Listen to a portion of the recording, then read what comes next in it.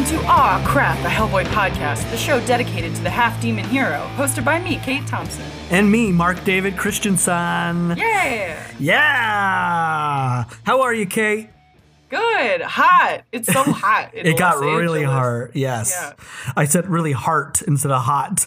My heart is hot right now. My landlord has a pool and I could dip in it, but here's the thing is like my wife is out of town for work and Dot, unless she's like super tired, if I go outside, she'll start to bark and just want to go outside. She rarely barks, but she's a little bad girl if I go outside. So I'll try to go out. Without her? Yeah. Aw. If she can hear me out there, like I've just tried to read outside and she's just like, let me out. She hears the flip of a page and she's like, what the hell are you doing out there? Yeah. But then I like to go out there and sniff. Yeah, that's exactly what she wants to do. Sniff or find poop that some random animal has left and try to eat it. And I have to stop her. She'll start to dig by a tree. And I'm like, I can't relax unless you're inside with me. Just forever. That's the same with Poppy. I'm like, I'll just never relax forever. Exactly. So it's like, I want to go. I haven't swam because I've just like barely gotten in the pool and she'll just start freaking out. Yeah. And she rarely barks. Could you put her on a leash like by the pool? I could. That's a good idea. I've never really tried to put her on a leash like within your house. Yeah, I've never done like the thing. It's usually leash on walk and that's it. You know what I mean? Yeah. So that's a smart little idea that try it out, man. Should have been an obvious choice. Who knows? Dogs are little weirdos, though. She might be weird on it. So she's big time weirdo. Big time weirdo. But we gotta love her. Gotta love her. Well, that's great. It's hot. I hope you're staying cool. Yeah. To your best ability. Speaking of hot, we got a hot episode because we got 3 segments in addition to the story we're covering or chapters of the story. This week, of course, we're going to be covering the first 2 chapters of BPRD 1947. Yeah. I'm excited to get to that. But before we get to that, of course, as I said, we got 3 segments. And our first one, I'm calling it, I don't know if I named this before, if we ever had this segment. This one, I'm calling it Hell to Play. Oh. What does that mean? Oh, yeah. I'm sure it'll still be hell to pay, too. Yeah, it's really going to be hell to pay. Definitely down the line. But this is just because I thought it would be cool to just discuss briefly. Dark Horse made an announcement recently that they are getting into the game world. So Dark Horse Comics is going to be having a division called Dark Horse Games. Sweet. And it's exactly what you think. This is what Mike Richardson, the president and founder of Dark Horse Comics, says. He says, we've spent the past 35 years developing a long list of original fan favorite IP with many of the best partners in digital entertainment. Now is the perfect time to expand our vision into gaming. Dark Horse Games gives us exciting new ways to engage with fans of all kinds on a multitude of platforms. Hell yeah. So a lot of people are speculating, like, of course, like what do they think in the world of Dark Horse Comics will be made into video games first? Of course, people are immediately putting, I think Umbrella Academy is up there as well because that's been adapted. And then Hellboy, of course, is one of the top just because they've already been. Are they going to do like tabletop games too or like strictly video games? I don't know. That's a good question. I mean, I don't know. That's a great question. I'm not sure. I just think my friend Jenny is like obsessed with board games and like deck building games and stuff, and they have like tons of DC and Marvel versions of that. Like it would be cool to see like a Hellboy kind of deck building card game or something like that. Would be sweet. But I'm wondering if Mantic Games will already like sort of be doing that. Yeah, I don't know. So I don't know, or maybe like maybe because Mantic Games spearheaded like Hellboy's tabletop games, right? Yeah. Because they're coming up with like if I remember right, we talked about it briefly. I think they're coming out with a simple deck game for Hellboy. Right. I wonder if because of the success of that, and they're like noticing like, well, their Kickstarter keeps selling out, people keep buying it. Times like 5 or something, like crazy. I could see them in their little board meetings at Dark Horse being like, why are we not like benefiting from this more. You know what I mean? Totally, yeah. And like, here, let's get in on it. So I don't know if it's board games, but that makes sense that it would be. It's saying across multiple platforms, so I would guess video games of some kind. Yeah, video games. But they like have made Hellboy video games. I don't know. I'm just excited to see what it's going to be. A lot of things are saying like first Hellboy's going to finally be a game. I'm like, it has been games, and from what we've seen, been told, they're bad. So maybe this will leak, or not leak is the wrong word, but maybe this will lead to a very good Hellboy game, or one that fans like. Something like a Metal, in my mind, like a high quality Metal Gear Solid sort of like first player for Hellboy. You know what I mean? Where you feel like you're more immersed into the world, or like what's the hit game that you loved recently? Resident Evil? Oh, Resident Evil. No, the one before that was really popular. It has a great story. The zombie one. Last of Us 2. Yeah, I'm wondering if like they'll do a thing where they like get into that, where it's like, well, we're going to like adapt Seed of Destruction and these storylines into a video game for players. If like Naughty Dog did a Hellboy game, that would be so cool. Yeah, I think that is maybe the future of it. And we'll have to buy it and play it. And of course, yeah, absolutely. I'll have to finally get a console beyond Nintendo Switch. So I think that would be cool. And then one last little quote from general manager of Dark Horse Games, Johnny B. Lee. He says, Dark Horse Comics sits at an intersection of consumer entertainment, production, and publishing. We're one of the few companies that own IP nimble enough to execute coordinated strategies across multiple platforms, and that's a huge advantage in gaming and digital. So there you go. What does he mean? That's it's like very crazy. Businessy language. Like, it's so funny. I guess it's like we have comics, we can use them to help sell video games and vice versa. Yeah, I think that's exactly it. I think it's this is very business language. It feels like, we are a company, movies, and it's like, of course we should have games, because maybe because Dark Horse is creator owned, but they also like, they own probably partially the rights for some of these. But it's more like, so Marvel, the little I know about this business, the business end of this, you know how like Marvel over the years, like they've sold rights to many places, right? Right. So it's like, even though Marvel Studios is making Spider-Man, is associated with Spider-Man movies, it's Sony who really has control over those, right? Yeah. Whereas maybe he's saying here too, it's like, well, all our IP is home. It's all going to be birthed from one place. So they have more control over it to expand it. Versus like, now this company's going to do it what they will with it. We'll have a little bit of say, but now we can like have control from development and upward, I guess, is what I'm thinking. Yeah, I guess I just don't know totally what he means by the IP being nimble enough, whether it's like, the IP, like the properties are so strong and established that it would be like lucrative to make it as a game as well, or like you said, because of the ownership, like we own it, and we could like you work with enough companies to make all kinds of different shit out of it. All I can say is I don't know 100%. It's just so funny, this like, this like language that people use when they're like business executives. Yes. I don't know. Business people, lawyers, you're like, what? What'd you say? I mean, whatever. But that's cool, though. I would love a game. Yeah, I would like a high-quality game. I think fans would love that for Hellboy. Totally. To make you feel like you really get to be him and live in that world through a video game. They're going to love that. Totally. So kudos to them for making that leap forward, I guess. Yeah. I don't know. I would love to hear what other people... I don't know if I have my books, but I can't think of like off the top of my head what Dark Horse book I'm like, that would make a great game. But hey, listeners, if you do, let us know. So that's all I can say. That's that segment, though. That's all we got for Hell to Play. Woo! Our next segment, of course, is one of our absolute favorite segments. We can't do it without all of you out there. It's a good old segment we like to call Oh Boy Email. We have two great emails. We're going to go with the first one, which is a little bit of just a love letter to us. I'm going to call it a love letter because we thank you for even just willing to write in and tell us your thoughts about the show. Any response to us, we take as a love letter. Yeah. This comes from Anthony Colstock.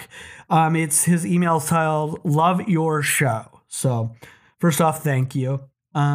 He says, "Dear Kate and MDC, last year, when it was apparent that the pandemic shutdown was going to last more than a few months, I decided to finally read those Hellboy comics that had been sitting in my closet for years." Oh, have we? We've all been there. I definitely have at least a couple of comics on my fucking shelf that I haven't read, which is so sad. He says, "You see, I started reading Hellboy when Seed of Destruction was released in 93, but somewhere around Conqueror Worm, I missed several issues. Eventually, I started to purchase new issues again upon release, but only read a few of them. For the most part, I would just bag, board, and box them and say to myself, one of these days, I'll pick up those back issues and read the series from the start. I'm kind of a completionist, and this series is so special it deserves my full attention." Yeah. 100% agree with that. And I've done that so too. Easy to lose track, or you have a month where you're like, I probably can't spend money on this right now, and then you just, the rest of it gathers dust because you're like, well, I don't want to start it. I don't have the rest to finish it. Yeah, exactly. I'm with you there. 100%. I think that's the only reason I might have. I remember Hellboy in Hell coming out, and I picked up a couple issues. So I was like, oh, I'm behind. I'll wait for the omnibus. I got the library edition, of course. It's still, as I've already stated, is in fucking plastic. All you Hellboy fans can be like, you're not a real Hellboy fan. I'll be like, whatever. Well, no, you're trying to keep it pristine and mint. You're reading it on Hoopla. Yeah, and also I was like, then we started this, and I was like, well, I'm going to wait until we get there. Yeah. So 100% understand. The maiden voyage of that book. Yes, with you. Yeah. It's going to be great. But then Anthony continues. He says, "With more time on my hands last year, I was ready to search for those back issues on eBay and finally get some closure. Good for you also, and just wanting to read them from those back issues and not just sell out like me and read digital. But I desperately needed a companion to read along and enhance this 20 years in the making experience. Enter, aw crap, another Hellboy podcast. After listening to a few of your episodes, I decided to purchase the library editions basically at your recommendation. Awesome. They're just so gorgeous. Why not?" Yeah, they're nice. I even started reading the BPRD omnibuses to get the full Mignola-verse experience and follow along with you. Awesome. Yeah. Recently, I finally caught up and even passed you. Good for you. Don't wait on us. He passed us on the Hellboy timeline. With that said, this is a good time to reach out and share my appreciation for all your efforts and enthusiasm for Mignola's amazing series. Well done, crappers! Aw, that's so great. Yeah, I love these calling us crappers. Putting a tear in my eye. I've always considered Hellboy one of my top 3 favorite comics, but you have given me a new appreciation for the series. Thank you. Awesome. Oh, thank you, Anthony, for listening at all. Yeah, thank you. Yeah, thank you for writing us. Thank you for putting up for any of our missteps. And I only mention that because his next paragraph is pretty special. He says, "Kate's synopsis of each issue is entertaining and insightful.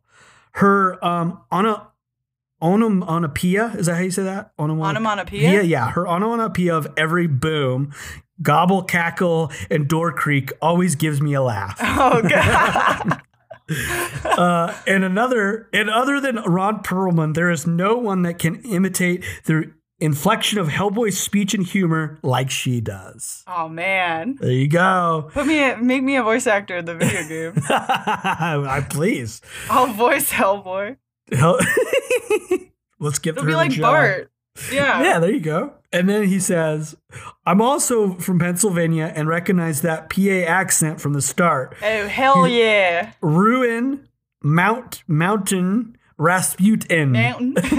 Mountain. Rasputin. So there you go. I love that. So many friends are texting me about Mayor of Easttown. They're like, is that what you guys sound like? I'm like, kind of, I guess. Every show will make it. I mean, they hit it and then they enhance it, right? Yeah, I think she, it's like funny to me. I love Kate Winslet, but it's like, she's kind of all over the place because it's a sticky, disgusting accent. So you have to like, there's a lot to it. So For sure. I don't know.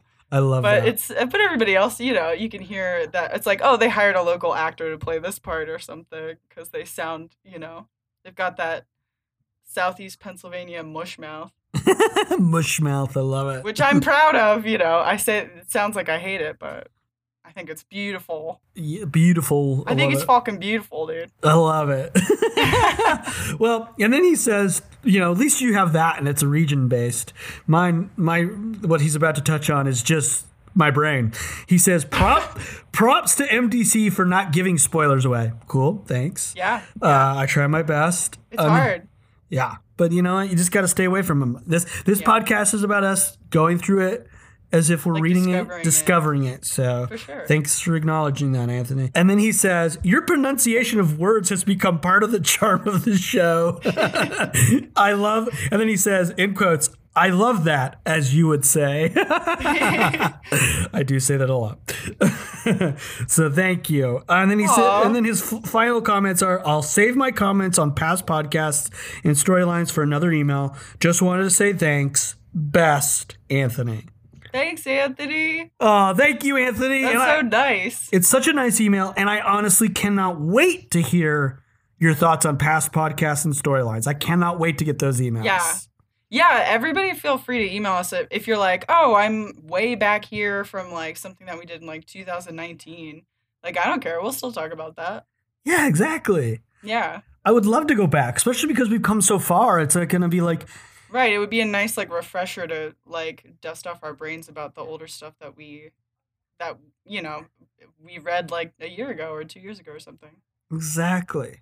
Hell yeah. Great stuff. Thank you again, Anthony. I like your pronunciation of stuff, by the way. It's because your brain is like faster than your mouth. Yeah. You know what I mean? Yes. Like the word, but sometimes just your mouth has trouble saying it. Yeah. You know what I mean? Since I've been a kid, and it's even when I act, and I go too fast. Jessica's the same way with stuff. Like, I think it's just like she's dyslexic, so maybe it's something like that where it's like, I'm probably a little bit, I think. Yeah.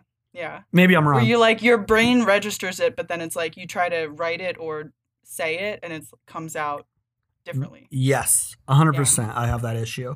And yeah. But it's not even a problem because I always know what you mean. Yeah. And so do the listeners. See, they love it. It's part of the charm. Part of the charm. I mean, it's not going away anytime soon. I'm glad you guys like our weird shit. Yeah, thank you. It's stuck in us. It's not, yeah, we're never changing. Yeah, never. I never grow or change. We have one more email before we move on. This comes from regular emailer, great host of Screw It, we're just going to talk about comics. He's one of the Hines brothers. This is Kevin Hines. Yeah. Big fan of his emails. Big fan I love of when his Kevin show. he'll warn us that he's going to email. He's messaging on Instagram like, I might email you guys about this. Like, yeah. I hope it's good. I'm like, yeah, you come at us. Come at us. Because we deserve it. It's funny. I love it too. And I like that he typically does... he listens. Thank you again for somebody that also has their own podcast and then is listening to at all any second of ours. Like, kudos to you, because I understand like it's hard to do your own podcast and then also listen to others. Email them. I did email them briefly. When you were reading Fantastic Four with them. I definitely did a couple of times when I was reading fantasy. I'm behind on their reading because I fell behind because they've been jumping around a lot. Yeah. So I need to catch up or just like jump in on their next thing they're doing because they are great and I really like their thoughts. And when they covered your emails, they're very fun. Yeah. I sent them an email recently, even though I had not been listening to I'm not up to date on listening with them. Sorry, Kevin. And but I was like, I saw that Sony has casted Aaron Taylor Johnson as Kraven the Hunter for like Spider-Man or a Craven movie, and I had to just immediately email them and go, what the fuck do you guys think of this? Because it's weird that Craven, if you know Craven the Hunter? Yeah. I guess Why? he's young for Craven in my mind, but maybe. But he also not. isn't. Craven's like a Europe. Like I feel like he's. Yeah, it just doesn't feel like the right actor to play Craven. I don't know. I guess I'm Googling him and I'm seeing him with like a beard and like slightly longer hair. Like, I guess. I don't know. I don't know. I'm not convinced yet. As long as I'm curious what a like movie version of that costume is going to look like, you know? Right. Because that's such one of the wilder costumes and Spider-Man has like crazy villains with like insane costumes, but yes, I'm wondering what a modern version of that will look like. Yeah, I'm with you. I mean, he could prove me wrong, but who knows? Yeah, who knows? He just seems a little young, but maybe he's not. I don't. Yeah, the older I get, the younger actors look, I guess. Yeah, I mean, he's grown up. He was Kick-Ass, so I don't know. Prove me wrong is all I have to say. But that's a whole other podcast. That's the last time I emailed them. It's an email that probably never needed to be addressed. But this is the email from Kevin, what he has to say. And it is titled The Black Goddess. So it's coming off our major storyline we just covered. Mark and Kate, great work on discussing Black Goddess. Man, BPRD is such a fun series and so completely insane and huge. Yeah. Yes. Last time I emailed you after the warning, I mostly talked about Johann. Well, here we go again. Why does Johann enter the walled city, leaving the soldiers outside the fight to fight the various frogs and underground creatures with their Yeti monk allies? And the recently formed fire dragons. You seem to take that as Lobster Johnson's influence, which I hadn't considered. It makes a lot of sense. But also, I think it's a part of Johann's loss of humanity. I wonder if Lobster Johnson caused it or took advantage of it, or if I'm just reading into it.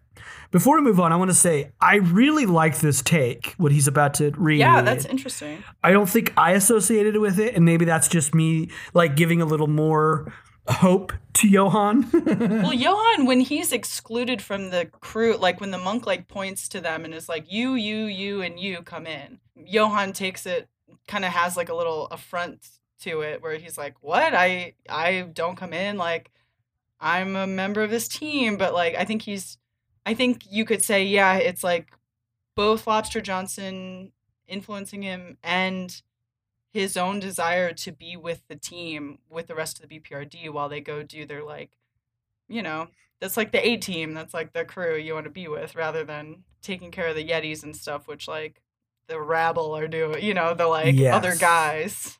Yes, I agree. And I think he's touched on this too, is like, I think what you're talking about, like his being singled out and feeling, as he's already stated, like a loss of humanity. Yeah. And like, it's like, then he definitely has Lobster Johnson, whether confirmed or not. It's like, that's his in, right? To take control. Because if he had more control or I don't know. It's complicated. It's nothing spelled out in the comic, which is not a bad thing. Yeah, they really especially with Lobster Johnson stuff. It's like, he's just like a ghost who's kind of around, but has like more power. Like, I wonder if they'll go into more specifically like why Lobster Johnson's spirit is so tight. Like, maybe he has like just fucking years of unfinished business kind of a thing where, totally. Your classic ghost reason for sticking around. Yeah. That could be it, where he's like knows a lot of shit to help save the world and wasn't able to fulfill that in life and now has to do it through like other channels and shit. But I guess, he's there in the doorway at the end, so I assume we'll learn maybe a little bit about that in the next installation of BPRD. I don't know. Most likely. Well, this is what Kevin has to say. Let's hear it. When he first leaves, he talks to himself. Why do I feel guilty? They have no use for me, and the Colonel and the others, they are better off without me. Seems like a guy who does feel guilty. I mean, he snuck off. He didn't say, I'm going in and seeing if I can find a way out of this. He left. Mm-hmm. But as the Colonel mentioned in the previous issue, When it's all over, your ghost just flits on over to your spirit containment suits. Johann continues to be treated like a freak, a tool, a thing. Yeah, this is a good point to call out because in these last issues, these last storylines, starting really in Warning, he's very much being used as a tool, a thing. Especially even by Abe. Yeah, that's gotta hurt. Yeah. And he says, not a part of any team, not a part of any team. He's left behind. He's still reeling from the loss of his body and the destruction of his hometown. He's not human. He's never felt less human. Totally. So yeah, I mean, I definitely think this is playing in a lot. I think I agree. He's right on. And it's interesting and it gets complicated. And this is probably why he has more to say, but it's complicated because it's like, is he being influenced or he's become vulnerable enough to be influenced? Because you're right. As we already stated, Abe and others have trying to treat him sort of badly. But that decision to leave him behind isn't made by Abe. It's made by the monk. You know what I mean? Nobody protests, though. Nobody's like, we're a team and we go in. Nobody protests, for sure. No one protests for him. It's not like he's not being treated like one of the team members like Liz, like we're going to stop at nothing to get her back. Right. It's very complicated, which is good about it, is that it's complicated. It's not clean cut like, oh, he's angry because of this. It's like, oh, this is complicated. Some people are treating him bad, but also is he reacting to it properly? It's great in that sense. Yeah. That's all I have to add to that. But then he continues, of course, Kevin. He says, now he gets through the maze easily. And I guess that must be Lobster Johnson guiding him. That makes sense. Maybe he just knows it. You know what I mean? Or he could follow to me, I'm like, oh, he senses energies and shit. He's like an empath in that regard. Like he could. To me, it's like, if we're playing the video game of this, there's some trail of their spiritual energy of the rest of his team passing through this maze or some shit like that. Yeah. It's almost that Donnie Darko goo trail that comes out of people, kind of something like that where it's you press down on the right trigger and it shows you the footsteps where Abe walked or some shit. It's kind of he senses this spiritual energy coming, going in whatever direction and follows it. Or I think Lobster Johnson just kind of having I don't know, Lobster Johnson's kind of everywhere. Johann's sort of a ghost too, but Lobster Johnson's a ghost in the sense of more knowing more about maybe I don't know. Yeah, I agree. And I think this is a good place and why I think I'm excited for the next storyline and why that we've kept reading these and being excited is because it has left us with that a good, curious, I don't know.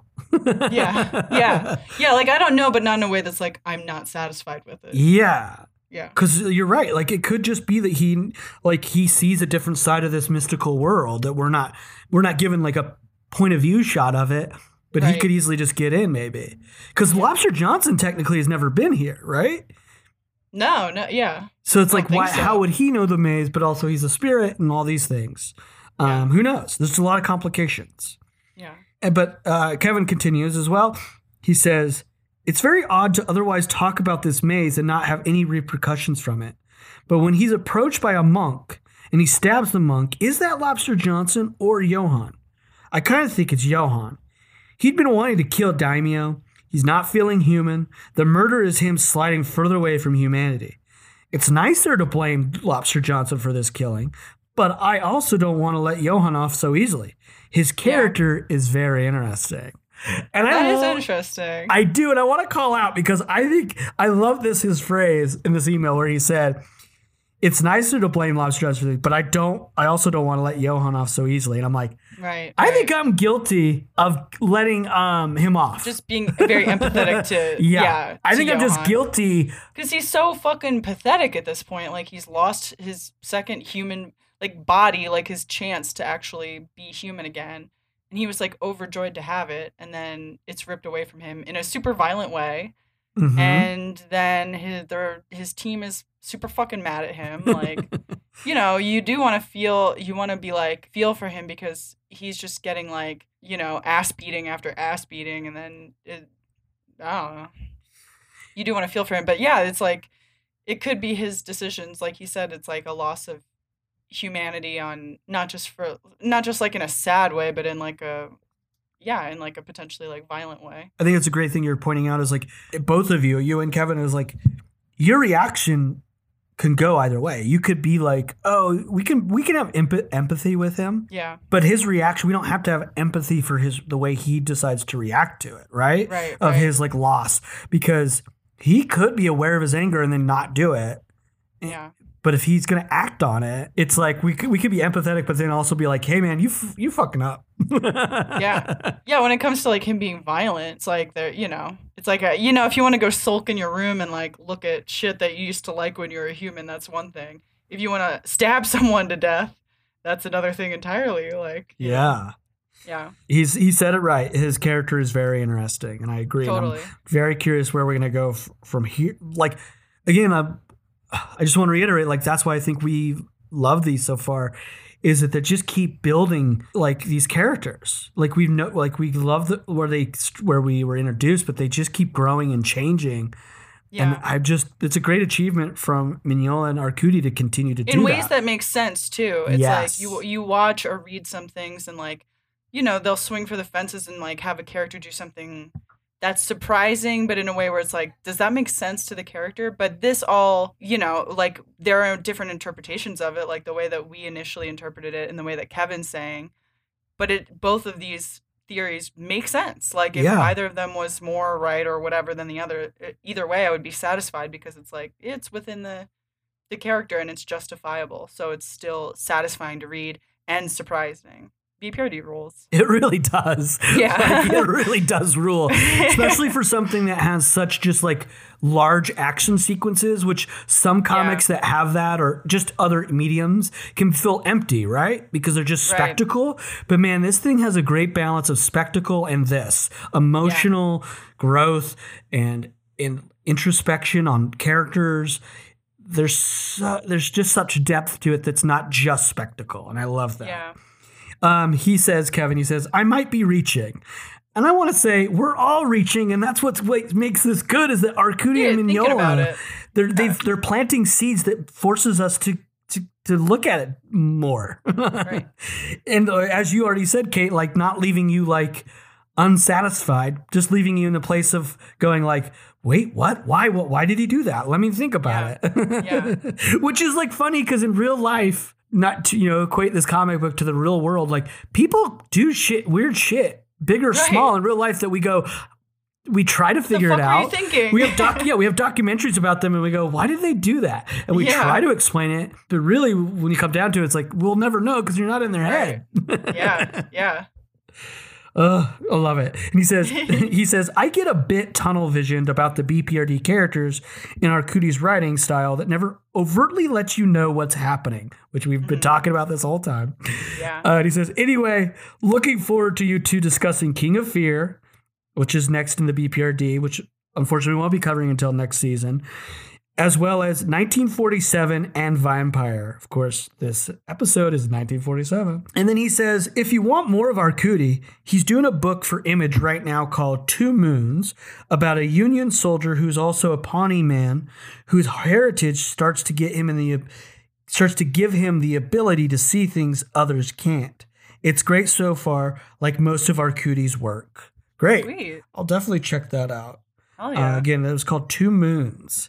Awesome. Thanks, Kevin, for another great email. And these I love all emails, but I love the ones that just get us talking, especially when they're like counter to maybe what we thought in the moment.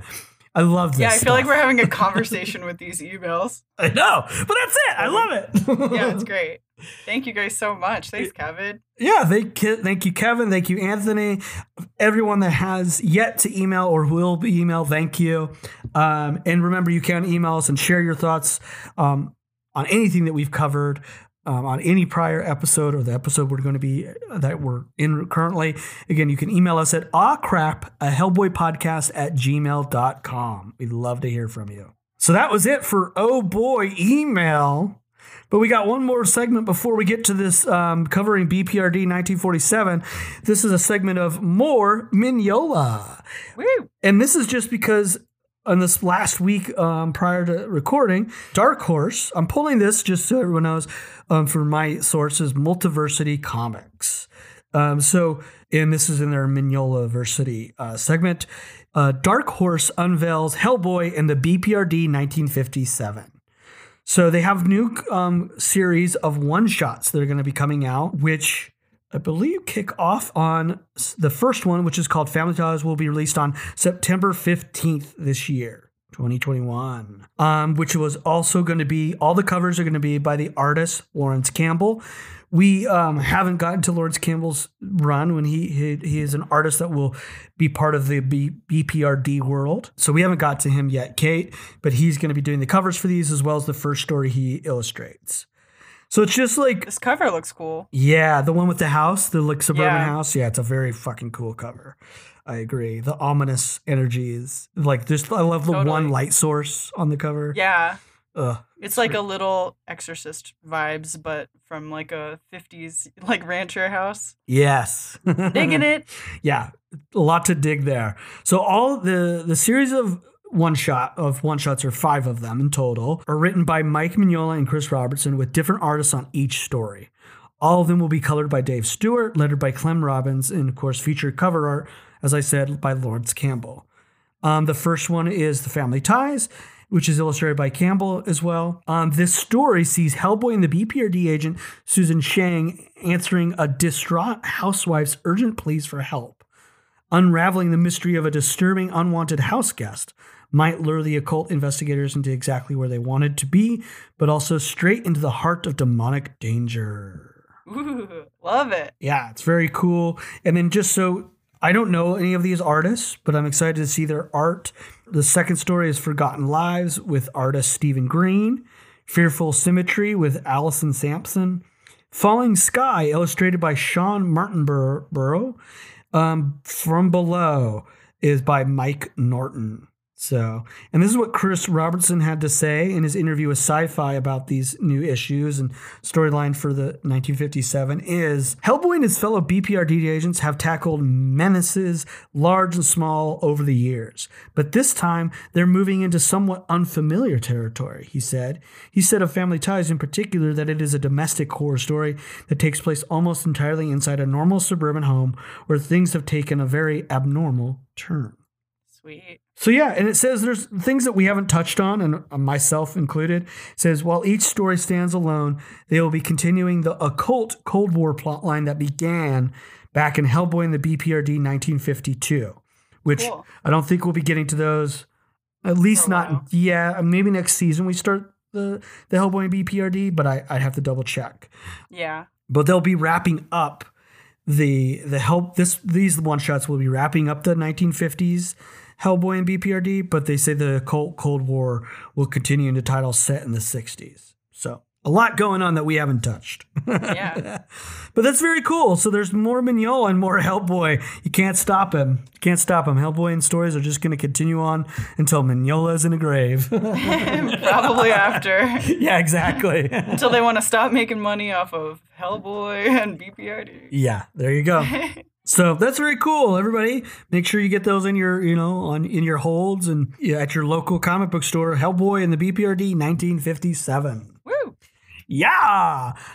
All right, that's all of our segments for this episode. Now let's get into the storyline that we'll be covering. That is BPRD. That is... Be right back. Be right back. That is BPRD 1947. I'll hand it over to you, Kate. Written by Mike Mignola and Joshua Dysart. Hell yeah, Dysert's back. Love him, yeah. Illustrated by Gabriel Ba and Fabio Moon. But are twins. I just want to point out they are twins. And apparently, this is I was looking them up. Yeah. Twins comic book artists is like, there's a couple of them in the industry. I can't come off the top of my head, but I was shocked that there's multiple twins that are in the comic book industry that work together.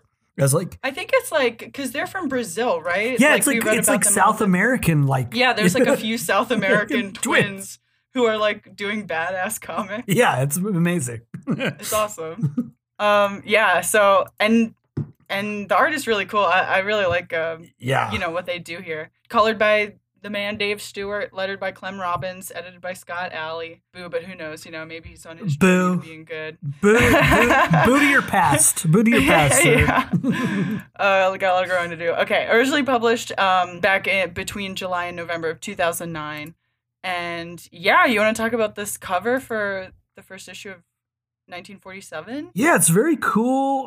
Mignola's doing a really cool, creepy cover. I like it. Yeah, we have snapshots, like black and white photographs of Nazi officers, but they're skulls, like they're skeletons wearing the Nazi uniforms.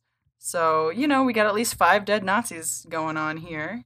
One is torn and is obscuring the face of, like, a gaunt face, so you don't quite know, exactly who that is. It looks human. It could be like a victim, like a Holocaust victim or something like that. But I think if I'm correct, I think it is which is cool after reading it. I think it's Baron. I think it's Baron Koenig. Koenig, yeah. Yeah. That's my guess. Well, we also see the owl. Which is him, yeah. Which we know is his, like, what he changes into. Which is so fun. Like, I love this, like, white owl. I do too. Kind of, like, white hair look that he has. Just, like, some classic vampire stuff, but also, like, some surprising stuff in his design. Like, I think is really neat. Yes. You get a cute little kid Hellboy. Yeah, he's a little adorable. He's like adorable and rugged. He's definitely running around. He's like a little scamp on the fucking the grounds, the military base. Yeah. And then of course you have Professor Broom there behind him, like almost like a little like family portrait, but then surrounded by all this ominous shit. Yeah, it's interesting that that Stewart gives him this the red glow almost coming off of Hellboy on the cover. I found that very interesting, that choice. Yeah. It's almost like, it still looks like they're posing similar to like the way that like these other guys are posing, these Nazi officers are posing for a photograph, but these two are like a family, and then they have this, this kind of reddish hue cast on them, which is either like, I don't know, I guess it's more colorful than if it was just like some sepia tone. Yeah. Like kind of like aged photograph look. Yeah. It's definitely more red, especially for Hellboy. He's got the yellow eyes, so it's like colorized or whatever. To me, it's just like it's like Hellboy is a cute little kid, but he's growing up around all this serious shit. Yeah. Scary stuff. So it's like normal and commonplace to him. It's part of his family is dealing with this stuff. Like literally, there's like a little family portrait in the middle of these photos of dead Nazi officers and in the shadow of a vampire owl. So it's like really cool composition for the cover, as always. Yeah. And maybe like the red is like, for lack of a better term, like the red that's coming onto Broom is like Hellboy in a good way is like influencing our Broom, right? He's taking him under his wing and he's treating him like a son. That definitely is like an influence affecting his way of looking at the world. Cool. That's a guess, of course, but yeah, I think that's a total valid interpretation of it. I think it makes a lot of sense. I love this cover, but again, I'm just gonna say I wish I love the collection version. It's very beautiful, but like the looking at the cover.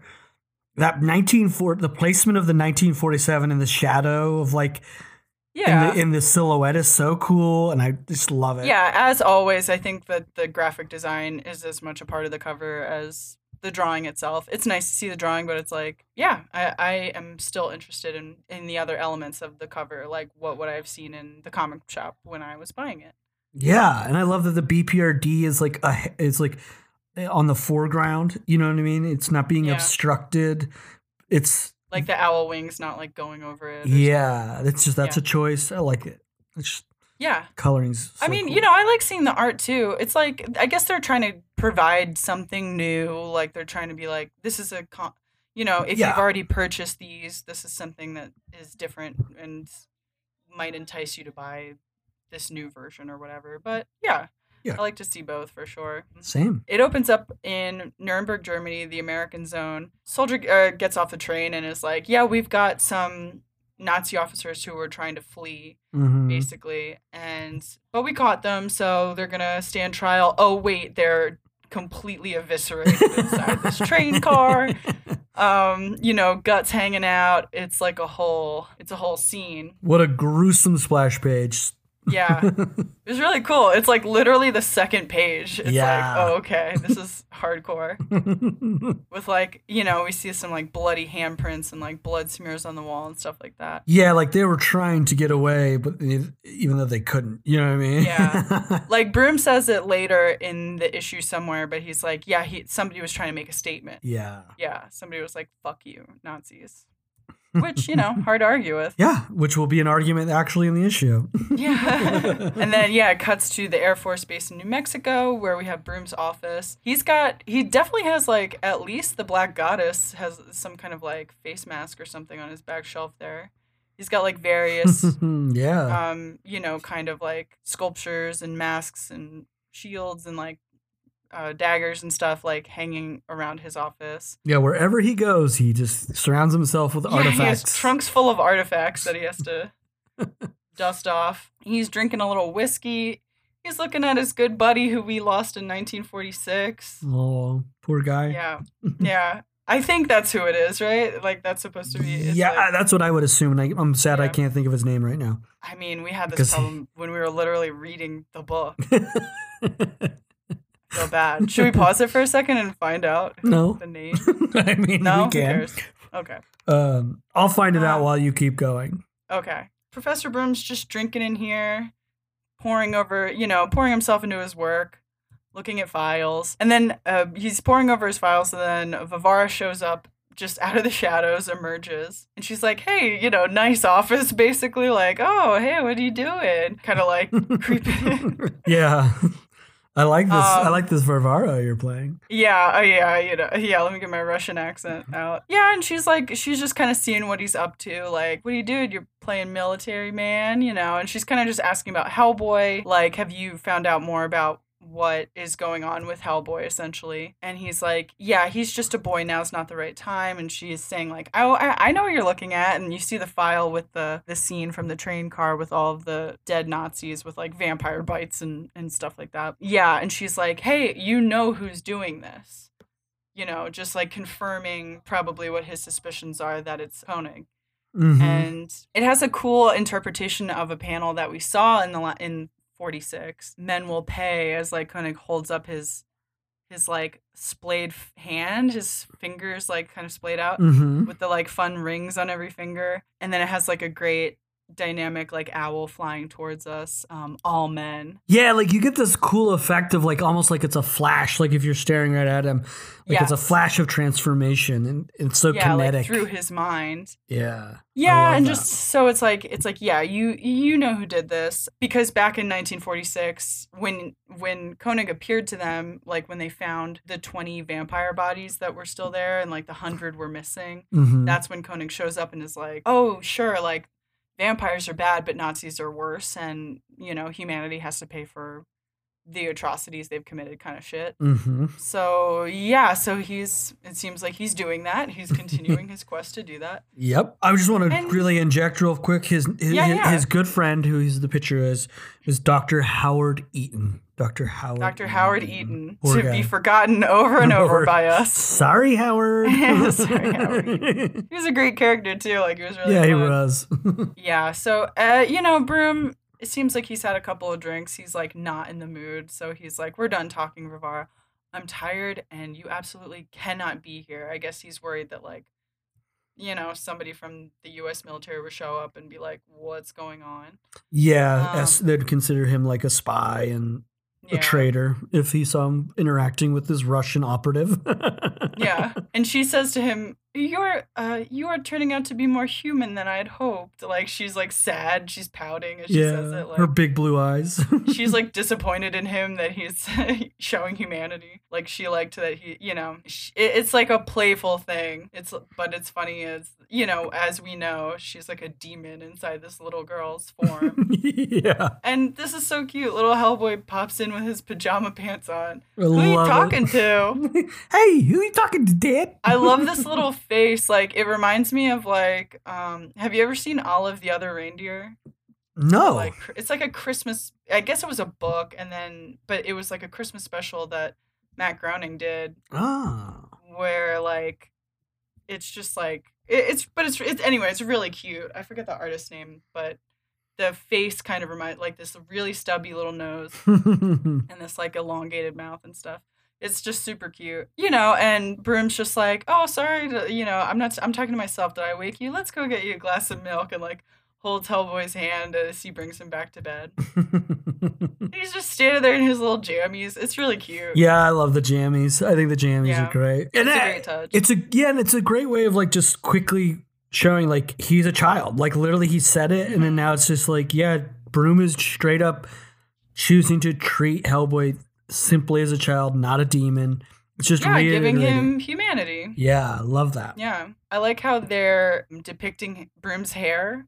It's kind of like almost like this like ruffled paintbrush, like this kind of shock of sticking up hair. It's really fun. Yeah, it's a good call out. I think it is great. Yeah, it's like one of my favorite things about this one. And it also like it keeps us like we've evolved. Like he's seen some shit, right? Like he'd already seen some. He's getting a little mad professor, like a mad scientist. Yeah, not like totally crazed or anything, but on edge, right? Like he's now like realizing that like what he's now part of is this bigger thing, and it's like oh, the world is sort of crazy, and you don't have time to do your fucking hair. Yeah, I mean it's like this thing of like academics having like ruffled crazy hair. It's like even in like something like Rick and Morty, or like I'm thinking of Independence Day, like the scientist from Independence Day. Yes. It's just like a thing of like a scientist like being too consumed by their work to care about their hair is a fun characteristic, like a fun like not I wouldn't even call it a trope, but it's like definitely a thing. Yeah, I think it's a little bit of a trope, but tropes are there to help us. They're not 100% negative. In a fun way, in like a good way. I like it. Yeah. And then we see the next day, Broom is talking to a colleague, Margaret. Yeah. Who is just discussing the vampire attacks. She's like, yeah, this is a fucking mess.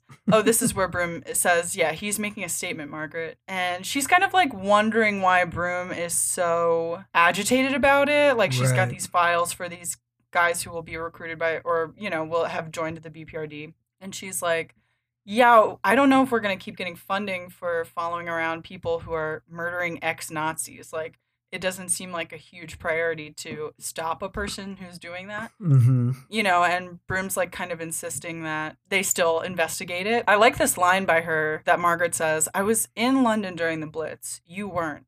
You can't really understand what it was like. All this dead Nazis, it's just things balancing out. Like, she's kind of like, who gives a fuck if something or someone is murdering Nazis, basically? Yeah, I think this is a very cool, very interesting scene right in the middle of this. Because it's like, why even care? Like, why? It's nice to call that out early in this story, too. I think, obviously, like, Koenig presents a bigger threat to humanity at large beyond just Nazis. Like, I don't think that he would stop at that. Like, I think he detests humanity in general. So I think, like, Broom maybe recognizes that and, like, saw how fucking crazy it got with the vampires last year. So, that's why it's still a priority. Maybe she doesn't, see why it's a problem now, but it could snowball or something like that. For sure. So he insists. He's like, but he says it in a way that's weird. He's like, that war is over, Margaret. Now, the files, please. So I guess, obviously referring to World War II, but it's still it's like a weird way to say it almost, where he's like, I guess referring to a bigger, larger war against humanity, maybe. Yeah, and also I think maybe without it going into this, but I think it's also like, yes, Nazis are bad and they do need to be brought, to justice and so forth. But with the war ending, I think there's also, you can't lose your own humanity in just saying like, well, we can just get rid of them. You sort of, you know what I mean? Like the war's over. So it's not like you just continue to keep like people that might have blindly been lost on the wrong side. You can't just then like, I don't know. You can't just then continue to be like, well, shit, well, fuck them. You know what I mean? You got to like, it's got to be some reform, I guess. I don't know. That's my thought. Just some chance that these evil men could like redeem themselves or some shit. Not even redemption, but like, it's like the idea that like, oh, or at least stand trial, stand and, like, trial, justice or something. People that could change that are like not exactly the Nazi, like maybe a low level soldier that just sort of is like, you know what I mean? You don't know if every single one of them has the same thought process as Hitler. Of that, yeah. Or even if they knew, you know, I guess like that's like Broom's idea of justice is different from what Margaret's expressing here. Yeah. Where she thinks it's totally justified to kill them even if it's in this violent way without like judgment by fellow man or something like that. It's like, I think both sides are pretty convincing. You know? And I think that's why it is. They're both convincing. That's why it's an interesting book for sure. I like these files. We get like some nice like black and white pictures as though we're looking at the file of these early BPRD agents. They're also they're just really fun. I'm just gonna read them because I think they're worth reading. Jacob Stegner, survivor of Normandy, declined for intelligence service after war due to poor psychological evaluation. Transferred to the BPRD. Yeah, and you see him in front of a concentration camp, looking pretty dour, like a really like slender guy, like a super thin guy smoking a cigarette there. He's like seeing some shit. Yeah, he seems he's a stoic of all of them. Yeah, and we kind of see that in the second issue. A little bit more why. Simon Anders, merchant marine, spent 24 days in the South Pacific alone in a lifeboat after his ship was shot out from under him. He's not military, so no disability. Applied for service after the war and got sent to us. And he's sort of like this picture of him at least is kind of like happy. He's like on the deck of the ship before it gets blown up. Yeah. He's got like a slight smile. Like I think that I like the style for these guys. I think it conveys a lot with like few lines, which is, you know, I mean, that's like a standard Mignola thing. Yeah, and I think that's interesting because he's the chipper. I mean, other than the next one that is coming, he sort of does have some life to him, as you said, like a little bit of life and happiness. Yeah. We know that's moments before shit changed for him. Yeah. And it's just like nice little moments of their personality. Like it's really good. Yeah, like I don't know if this is Gabriel or Fabio. Is one like the penciler and one's like the inker, I would assume? I think so. I think it's that kind of situation. I would need to look up a little more and just see how they work that way. I bet that's it. I bet it's something like that. But yeah, I think they do a great job conveying a lot of personality with just these quick little pictures. Then we get Frank Russell, Bomb and Mime Disposal, African Theater, exemplary record, offered an officer position with any intelligent org after the war. He chose us, which we'll see in like the second issue as well, that he kind of is like, did you guys see any weird stuff while you were in the war? So clearly he saw something fucking weird. Yeah. For him, weird enough for him to be like, I'm going to choose this paranormal like investigation like branch as opposed to like any other intelligence agency. Yeah. Because he clearly he had his pick. He was like really good. You could see him 2 thumbs up as a bomb explodes behind him. Yeah. He likes explosions. Yeah. He likes finding them, I guess. And yeah. So it seems like he's good at what he does, kind of a thing. Then Gabriel Ruiz, U.S. Marine Raider, jungle warfare specialist, attempted unsuccessfully to sue the Marines for discrimination. He refused to retire from the service, transferred to the BPRD. And you see him like, you know, waist deep in like jungle foliage. And he's with like a trusty German Shepherd and stuff, and he's like sneaking around under, you know, in the jungle. Yeah. Which he'll tell us a little bit about too. So just a badass soldier who clearly, you know, maybe wasn't recognized for his efforts because of his ethnicity. So it's like just like a bunch of guys who are like were treated differently by the military are coming from, you know, their own unique places. So it's like a cool mix of people. Yeah, it's like a classic Dirty Dozens, like ragtime team sort of tropey moment that's really fun and like sets it all It's up. always good, yeah. And I mean, for this kind of, it makes sense for a department like this. It's like a new department. It's fucking weird, you know. Yeah. It's like not as respectable, or you know, at this point, by I would imagine, as other intelligence departments or something, sort of like an X-Files situation. And Margaret even says it's a bit of a damaged crew. We've plenty of academics on our pull list, Professor. And he's like, no, we need guys who have seen some shit, because it's gonna get weird, I'm sure. Yeah, he's like, he's like, no, not unless they're librarians with machine guns. Yeah, because otherwise, you know, he would just go or something. Right. They really make a point to also, she makes a point to call out like Simon Anders, like there's something different about him having been lost literally in the open sea and just waiting to die. Yeah. So, yeah, very. Or at least that's how she's taking it. Like, I'm sure if you're lost at sea for 45 days, you're like trying to stay alive. You got to be doing something to keep yourself alive for that long. Yeah. And then so it cuts over to, they're already in France. They're on like this, you know, cobblestone street.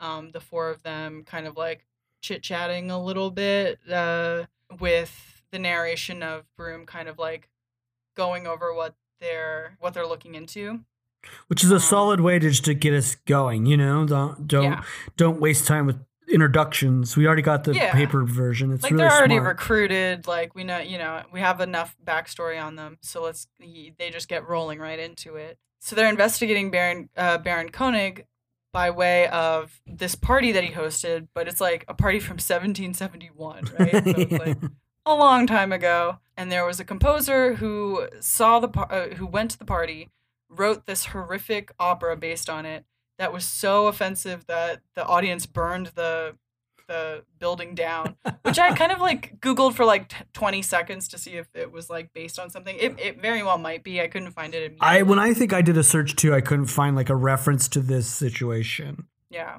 Like I bet there are like a lot of like macabre kind of like operas at the time or something, but I didn't find one that specifically was like it drove the audience mad and made them burn down the venue. But it was cool. But it reminds me of like, what's the famous writer oh God, what is his name? The famous, like an opera like playwright or something. No, he's when we figure out his name. The movie The Quills is based on him. I'm so dumb. The Marquis de Sade. Yeah. I feel like he is sort of an example for this, right? Somebody that creates literature that's everybody. He's like a libertine, like he was just fucking everyone, right? Like he pretty much was just writing pornography that the masses just turned on, right? Thought it was disgusting. Yeah, and I think that like this kind of thing could be like build gross, and then they kept reading it. Yeah, exactly. Yeah, and then like I think he did Solo, 120 Days of Solo. Is he the author of that? Which is supposed to be also grotesque, and there's a movie that monstrous. If you read up on the movie, I've never watched it, even though I'm curious. The film director, I think, is murdered for making the movie. It's insane. Jeez. But I think that these can sort of be archetypes in history of like these characters, like just like something so grotesque that it inspires immediate violent reactions. Yeah. So that's what they're gonna go check out. And you see them kind of walking down like a narrow old French street. They're going to check out the house where the party took place and just see what they can dig up. So at first they go to like a little pub and they're sort of really getting to know one another, which is fun. Yeah. Yeah. And they're just kind of, talking about like the circumstances that landed them there. Simon, the one who was like lost at sea, brings up that Broom made sure that they had access to a library. And they're like, yeah, we just went across the ocean, and the last time I was here, a fucking war was on, so I'm going to drink a little bit and hang out. So Simon is the only one who gets up to leave and look into whatever Broom left them at the library. Because he's like, yeah, well, that was specifically what he sent us here to do, so I'm going to go do it. The rest of them are like, let's hang out here and see if we can pick up some French girls, or some French dames specifically. Yeah. It's the 40s. So funny. Which is fun. Before we move on, I love that when they're chatting, I love the language of when I saw that Lugosi, which is I assume is just referencing Bela Lugosi stuff. I just about busted out laughing. It's interesting that they're like, It's just funny to set up this thing of like they'd rather just sort of maybe waste time doing R&R stuff than really get Well, I to the think it's mission. I like they love think it. it's ridiculous, Yeah. or they're trying to like kind of measure what everyone else in the group thinks of it. Mm-hmm. Because they kind of, as they start drinking, they start to reveal a little bit more about themselves. So there might be like walls up where it's like, yeah, this is funny that we're here investigating vampires. This is crazy. Yeah. So, but it's also like, what do you guys think of it? Like that kind of a thing. Yes, totally. I love it. And then then one of them just like, I'm out. I'm gonna go do this job. And they're like, whatever, nerd. Yeah. Have fun. We'll see you later. And then Simon's walking, like dusk is fallen, and you see like a black cat like crossing, from our perspective, crossing in front of Simon. Yes. So that's not looking great for Simon already. Yeah, you shouldn't have gone out on your own. Some dour-looking townsfolk looking out from a window at, just at the town. And as Simon, he walks past like a bird tied to a post above, I guess maybe a little clock carving. or maybe a clock, like a cuckoo clock, but with a real fucking bird tied to it. Yeah, crazy. A bat is looming over him and swishes down. He sees a quote, which I like carved into a door, which is just a Bible quote. Be alert and sober of mind. Your enemy, the devil, prowls around like a roaring lion looking for someone to devour. But in French. So he's like, I like this little part. The next panel is him kind of trying to translate it. Mm-hmm. He's like, Car le demon Voltaire, like, saying it to himself, because the demon, your enemy, he's like, he's not like fluent, so he's kind of like riddling it out in his head, which I thought was really fun. He looks down at the black cat, which now literally crosses his path and hisses at him. Then the bat comes down and flaps at him, and just the animals are being a little ominous right now. He finally comes to the library. There's like a few figures. I have a question for you real quick. What's up? Did the cat hiss at him, or does it hiss the bat away? Oh, maybe it hisses the bat away. I'm just curious because that's what when I first read it, was like the cat sort of stopped him from getting attacked by the bat, and it's just this weird moment because the cat doesn't continue hissing; it just sits back down and it's like looks up at him, and it's like it's like almost like you're welcome. It relaxes once the bat goes away. Yeah. So it's very in a nice, like, little smug way, the way that cats like to do. Yes. I think you're right. I think you're totally right. So that's interesting because I don't even know if that really comes back later, but it's interesting to like, ooh, the animals. Yeah, like maybe some things here are gonna help him, and a lot of things are not. Yeah. Yeah. Yeah, I think you're totally right. Cool. Well, it's just a fun little moment. So yeah, great. On to the library. On to the library. I like the like brush strokes in here, like the library floor, and even on the like librarian's face and stuff like that. Yeah. I think this like the inking is really cool. Yeah, the library is like inhabited. There are people in here. Yeah, it seems normal, but open late. Yeah, it's like just a late library. There's little lights on. Simon walks up to the librarian, says, you got something for me here. He pulls out a very old-looking book, which is always ominous. An old tome. And it cuts back to the bar. They're kind of exchanging war stories, like quick little synopsis of like the worst shit that they saw during the war, which is, sounds rough. Frank talks about like his time in Tunisia. It was a big mess. And then Gabriel talks about being stuck in the jungle in Solomon Islands. Yeah, with like Japanese patrols, and he's like, I can't believe I made it alive. They try to ask Jake about his worst experience, but he like survived D-Day, so it like cuts to his memory, which I like how it kind of, the way that the panels are situated here, like the bottom half of the page is basically like borderless, no real panels. And the color kind of seeps up into the background of the panels before it, in a way that it's like the memory is like, Jacob's memory is, he's recalling it, and it's nightmarish, Yeah, and it's like seeping into the conversation, Yeah. I love that. Yeah. In a way that's like, it's like saturating the page with color. It's like, it makes it so that it's like in Jacob's head all the time. And it's just something that he'll probably never shake for the rest of his life.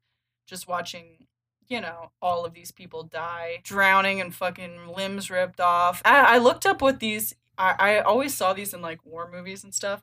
These steel beams that are all attached together. They're called hedgehogs, and they're there for like to stop, basically to like rip holes in ships and like landing craft and stuff that would try to like if like a big boat full of soldiers was trying to get dock on the beach or whatever, not dock but like pull up on the beach, it would like rip a hole in the hull and stop the boat from getting further in, and they would like put lines of them out for during like low tide, and that way during high tide, like if a ship tried to approach, its hull would like rip into these things. Yikes!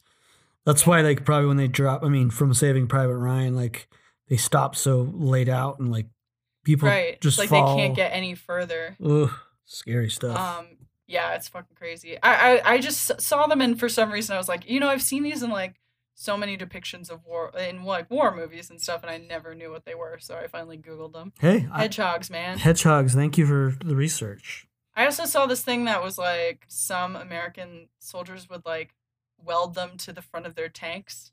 Whoa. Pick them. Yeah, it's like so gnarly. So yeah, he's he's on the beach in Normandy, and people are begging him to kill them. This like soldier's like, kill me. He's got his fucking arm blown off. So of course Jacob is like, I don't like this game, and I'm tired of bumping gums. Like he wants to go home. Basically, he's like not gonna talk about that shit. That's when Frank brings it out. He's like, yeah, well, I'll tell you something else. Up in those Tunisian mountains, I saw stuff, weird stuff. You guys see anything, strange, like during the war? Like kind of trying to like ease his way into it, where it's like, oh, okay, what kind of monster did you see in Tunisia? Yeah, I'm like, I want to know. Somebody ask him. Yeah, but they're sort of like, Gabriel's like, yeah, everything's strange there, and every day since has been strange. Like, it's gonna just be like that. Yeah, war is fucking crazy. Yeah. Meanwhile, Simon's looking at this book. He's looking at, like, I guess Carnival of the Damned is my loose interpretation of, Carnival de Condemned. Condemnus. I'm sure it's, condemned or damned. And he's, like, taking little notes. A woman approaches him and is like, oh, you're reading about this opera. Oh, man, you know what happened to the opera house? It was burned down, and the playwright was left in an asylum to die. It's a really sad story. But we should celebrate the art of creation, whether people, you shouldn't burn down every opera house just because you don't like the opera, kind of a thing.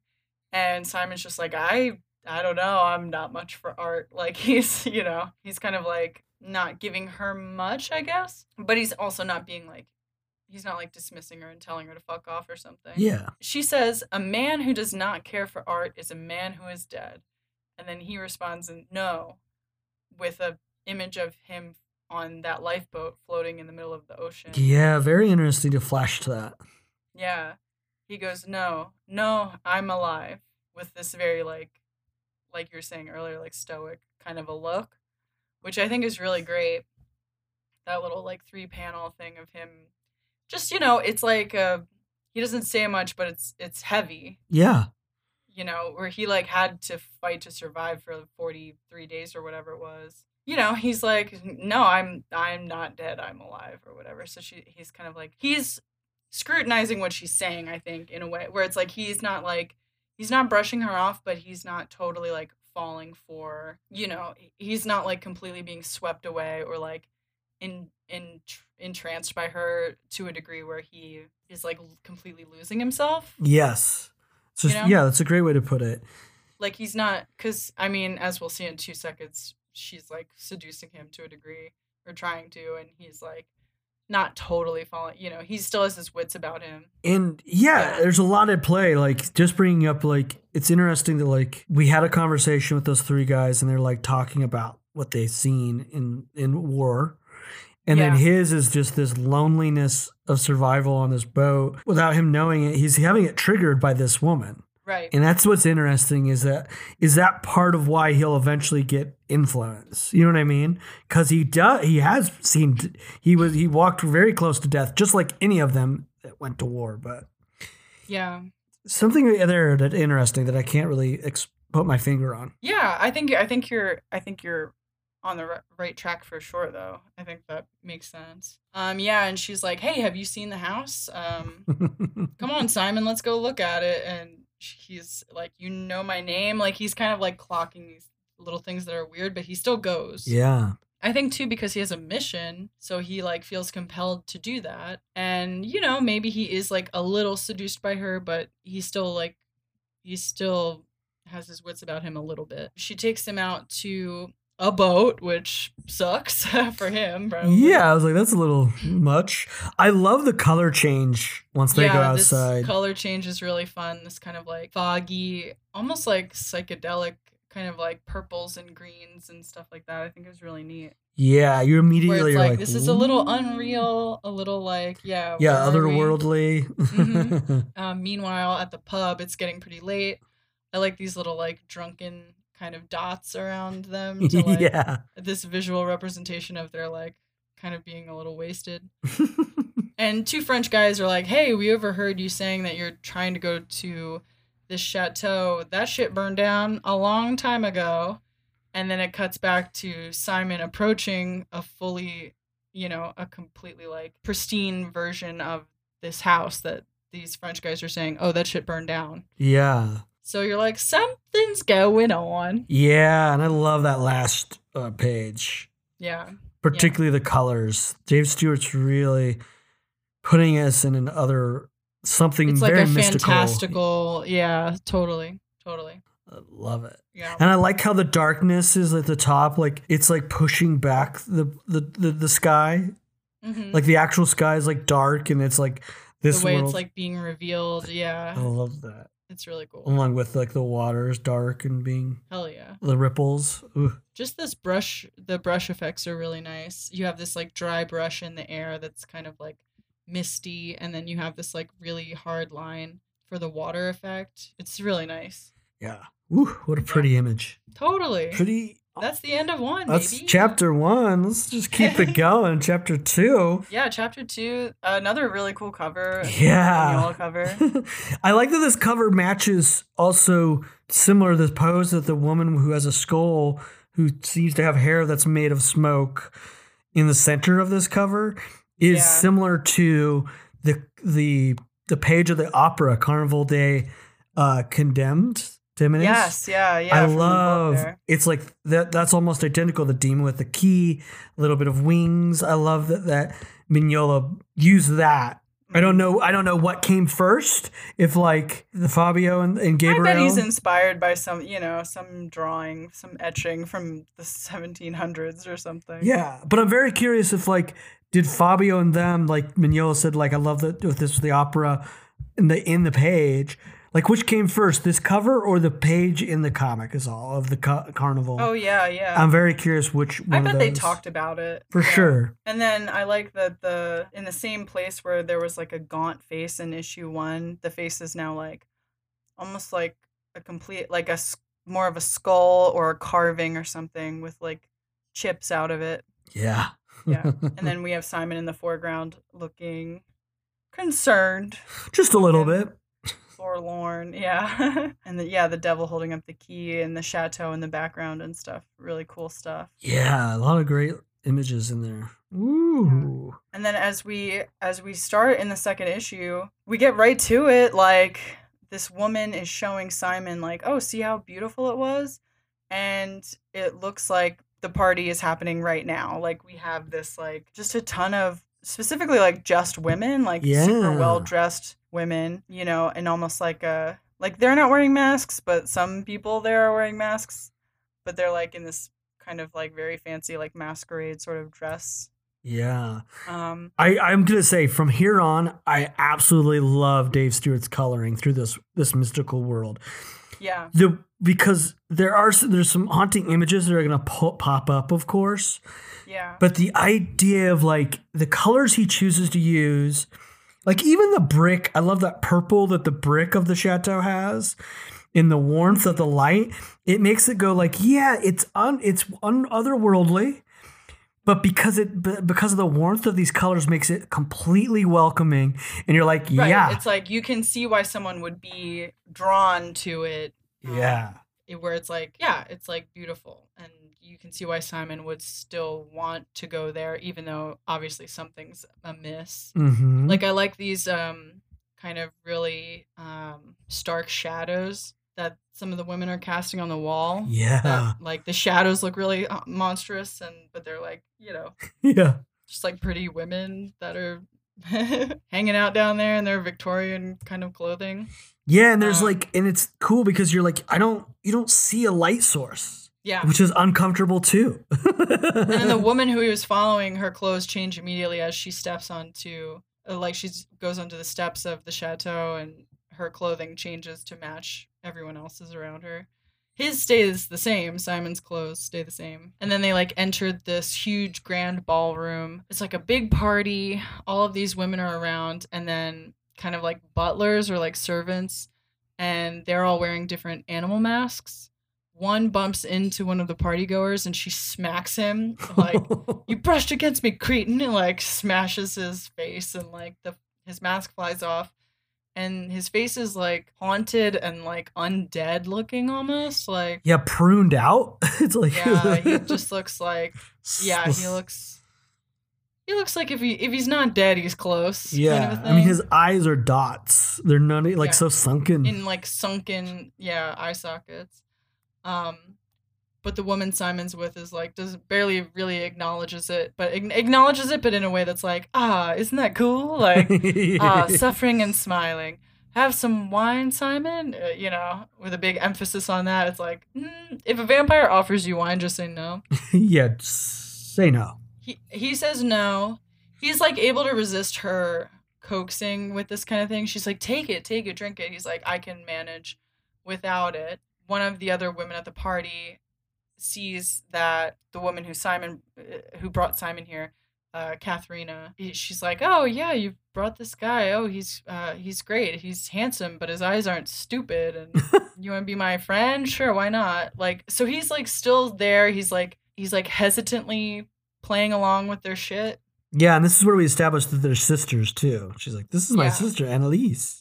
Yeah. Ooh, okay. He's like, "Yeah, well, I'll hang out here." Cut back to the other soldiers. They've like closed out the bar and they're walking home singing a song. I tried to find this song on YouTube, but I couldn't. Oh, damn. I mean, I found it. It exists. It's definitely a song that like existed from that time, but it's like I couldn't find like an actual audio version of it. But yeah, Frank is like singing this song about like how Hitler sucks, basically, like a fun soldier song about Hitler. And they're just kind of being like loud and boisterous.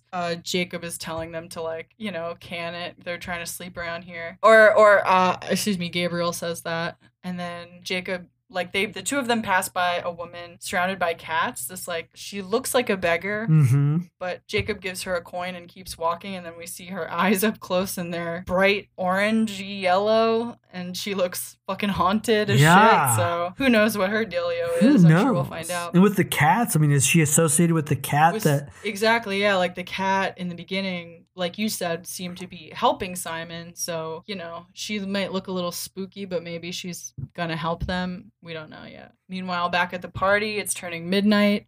Everyone's like, "Yay, the festival, let's go." And they all leave. Simon turns and takes one last look at the men who are holding like the drink trays and stuff, who are still like you know, their faces are covered by various animal masks, and they seem to stand like stark still. Yeah. And the one who got smacked in the face is still there on the floor. And then Simon's kind of whisked away. He drops his notebook, which I'm sure we see in a little bit that they'll use that to kind of find him. And then these women start flying up into the air. They bring Simon along with him, like, la la la, this is great. And then meanwhile, the next day, bright and early, Jacob and Gabriel wake up Frank, who's hungover as shit, of course. They're like, "Yeah, Simon left and never came back, so we gotta go find him. It's time to stop fucking around." Meanwhile, it's like still the cut back to where Simon is. It's the festival. These women all start singing, of course, all of these like nicknames and things that we've heard when witches are referring to Hecate. And Yeah. so they're like dancing with goats and frogs, and it's like, okay, these witches are having a party for Hecate. Isn't that great? Yeah, which is it looks really cool. It's just great. And they're like, "Yeah, oh my god, Hecate, she's so great, Simon. You would think it was really cool. You're going to see what that opera writer saw when he came and hung out with us." As she's saying that, someone we know, Koenig, walks up. De Grigny, is this one a poet as well? He's kind of this like dapper looking vampire as usual.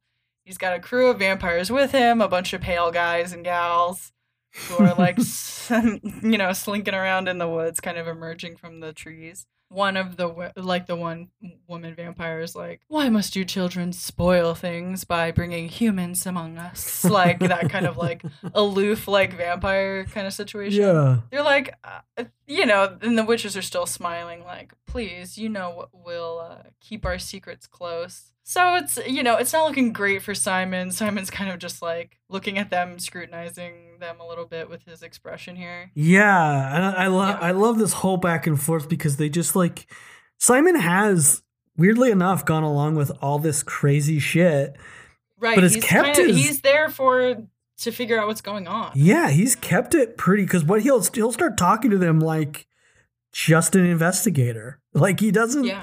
he's not like overcome by them. It's very fun and interesting. Right.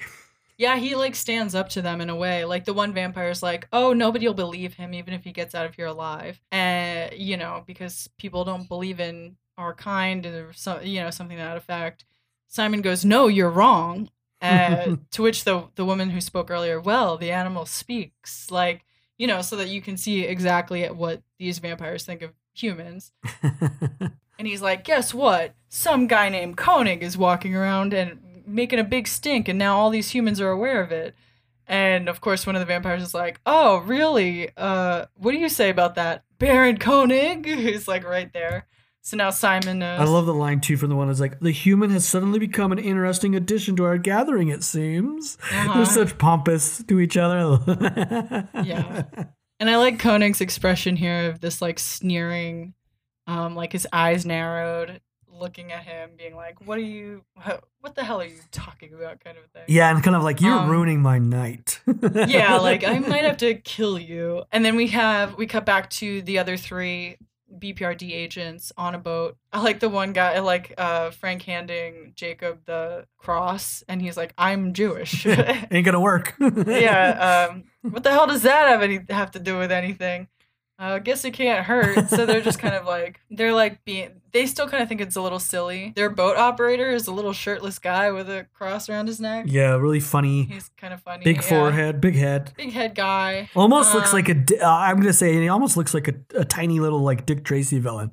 Yeah. And then they come to the chateau. It's completely dilapidated. It has been set on fire. The roof is caved in, and the trees around it are all dead. It looks nothing, not even close to its glory that we all saw when Simon approached it. Yeah. They're like, "Oh yeah, I bet it was." Gabriel says, "Wow, it's kind of beautiful out here like this on a gorgeous day." It's the worst fucking day with like fog all around. It looks horrible.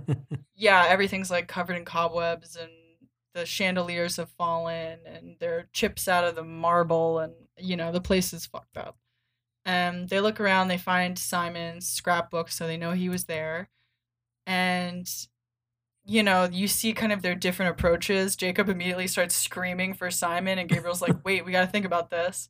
Then they uncover a cellar door and start going right down. They're like, "This is a fucking bad idea." They come across two coffins, obviously of the sisters that we met earlier. They're like stone carvings of the sisters on the lids of the coffins. And that's the like cliffhanger-y moment, the last page of that one. I love that. And I love that it ends with, so cool. "Those are freaking coffins, aren't they?" Yeah, those are freaking coffins. Aren't they? Oh, shit. Now what are we getting into? I wonder how, I wonder if they can't say fuck.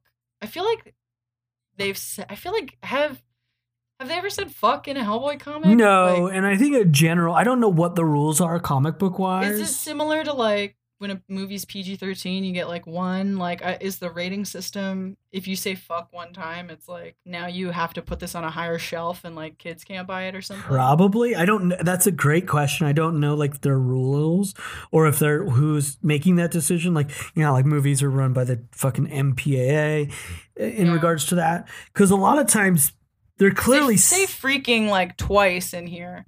And it's like fine, like it doesn't take me out of the story, but it does make me think about that for a minute, where it's like, a soldier, if you had a foul-mouthed soldier who's saying fuck, that makes sense to me. I don't know, just something I thought about. No, I think it's a good thing, because a lot of times we've read other storylines, like especially through the last BPRD story of the Black Goddess. There's moments where like they're clearly being vulgar, but it's usually like doing that classic thing where it's like just symbols, whatever those are called when you block it out. It's like, oh, they said fuck. Right, like the Tasmanian devil or something. Yeah, it's like they said fuck. It's just, it's represented by like a pound sign and exclamations and stuff. An exclamation point, yeah. Whereas like this, they're just saying freaking. So I don't know. And maybe it's just like, maybe they're like, which one is saying freaking so much? Which one? I'm trying to think. Well, Frank says it in the bar, and then I think Gabriel says it. Yeah, I don't know. So it's like, both of them are saying it. It's just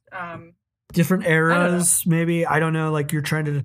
I'm sure it's something of like a set, like in order to sell the comic under some certain. I don't know. Yeah, I don't have the answer. Like I don't know either. Just if anybody knows about that stuff, like what the rating system is, like if it's similar to like an RPG-13 kind of a thing for movies. I'm just curious about it. I am too. I'm sure I could Google it. I won't do that. But so far, this is a fun addition to continuing the BPRD 47, like 40s. Yeah. Very fun. I'm excited to see where it goes. I really like, you said, like the art is very different from the prior 46, but it works for this, especially I think they have a challenge too of bringing in these new BPRD members who are like, they're a fun group. They're like familiar but distinct enough that they don't feel it like copying off of some other thing. You see a lot of like war movies, and especially like World War II movies, but they still feel like distinct characters in their own right, and like they're still like interesting.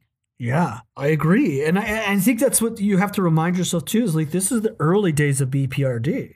They're not like this giant headquarters. Yeah, there's no established, like they don't have fucking tanks coming in. Yeah. It's just these guys with like a little guy pushing the boat into the, it's like they kind of have themselves. And they're sort of the rest of the group is kind of kicking themselves for letting Simon go off on his own at this point. Yeah. And like Broom's just like now getting to a point where he's like, well, I gotta send these people because I have other shit to deal with, most likely. It's like, I can't deal with that vampire thing, but it needs to be taken care of. Yeah, it's like you'd be outnumbered. Like he went and his friend was killed the last time he kind of poked around with soldiers, and librarians with machine guns. It's better to have like actual soldiers looking into this shit sometimes. Definitely. But and I think it's a cool story to kick off early days of BPRD. Yeah. And like, I don't know, I welcome this idea where like they really are embracing in this story, Dysart and Mignola, of like, these guys aren't prepared for this supernatural world. It's not like, I think a lot of times what we get, like they've got crosses and silver bullets. Like they've got kind of a little bit. Yeah. They're like, this is what we've been told will work. They don't have like even if they all have experience with supernatural phenomena, only Frank's really admitting to it blatantly, like where he's like, I saw something weird, but he doesn't even really elaborate on it beyond that. Yeah. Like they're still scared to even talk about it amongst each other. Yeah.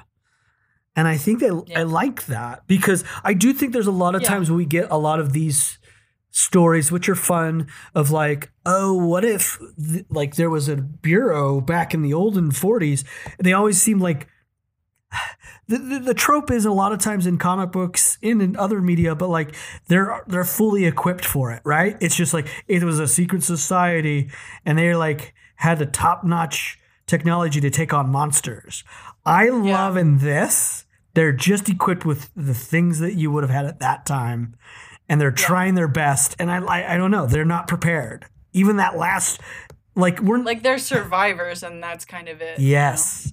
Yeah. And even that moment at the end of these 2 issues of those are freaking coffins, aren't they? They're like, what the fuck did we walk into? Right. They're like, oh wait, is this shit real? Like they called it like Lugosi kind of stuff earlier. Yeah. So it's like they're laughing about it and like drinking and like maybe being like, oh, this will be, the government's paying for us to go hang out in France. It'll be fun. Yeah.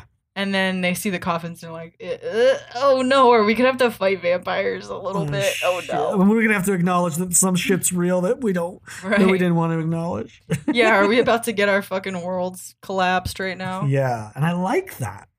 Yeah. Rather really cool. than what we typically get, which is just like the overly like, yeah, like a guy that like opens up a fucking wall that's like, yeah, I got all this fucking tech to take down a vampire.